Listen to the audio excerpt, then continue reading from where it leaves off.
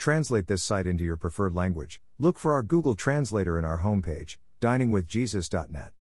Traduce este sitio en tu idioma preferido. Busca nuestro traductor de Google en nuestra página de inicio va, diningwithjesus.net. Pastor Chris White says to all of you, hello my friends. May the Lord bless you today. Hola mis amigos. Que el Señor los bendiga. The early 21st century has seen secularism and atheism promoted throughout the Western world with an ever-increasing vigor and militancy. This has led to the emergence of the new atheists, notable members of which include best-selling authors such as Sam Harris, Daniel Dennett, Richard Dawkins, and Christopher Hitchens. The contention of the new atheists is, obviously, that there is no God. Adherents to the philosophy of new atheism believe that blind, natural forces are responsible for all of reality that we perceive.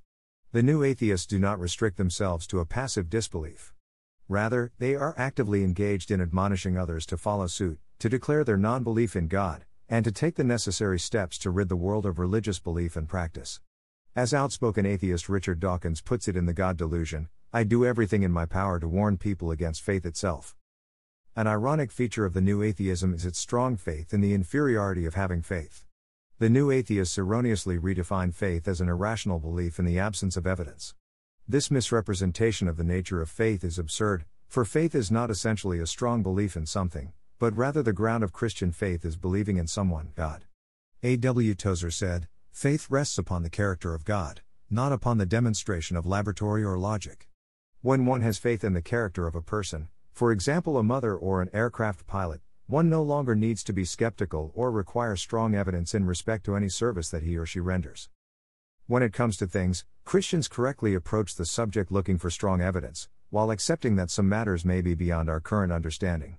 Indeed, many faith-filled scientists have been at the cutting edge of the scientific enterprise and test the evidence using thorough methods and techniques. The new atheists believe that empirical science is the only path to understanding reality. However, this is erroneous, since the very concept of scientism, the view that science is the only way to gain knowledge, is not itself subject to any scientific experiment and ultimately distills to a faith. Faith, far from being an irrational belief in the absence of evidence, is a decision to reckon as true something that is not visible. Scientism is a metaphysical concept. Thus, the new atheists require faith of some description, even if not in God. Scientism is self-refuting, and thus should not be believed. Scientism could be summed up as the belief that empirical science is the only way to be sure about anything. Of course, we might well then ask, what was the scientific experiment that established that empirical science is the only way to be sure about anything? In contrast, theism is aligned with the reality of a transcendent God. Biblical theism is based around a set of sensible concepts, one of which is that there is no such thing as an atheist.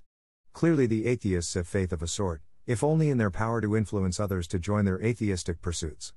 Romans 1:19-20 declares plainly that all men do know God exists because God has clearly revealed that knowledge to them through the evidence of creation.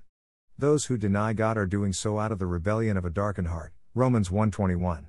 The self-described atheist may imagine himself to be an intellectual, but God has pronounced, the fool says in his heart there is no God. Psalm 14:1, 53-1. Thank you to Got Questions Ministries. Got Questions Ministries copyright 2002 to 2022. All rights reserved.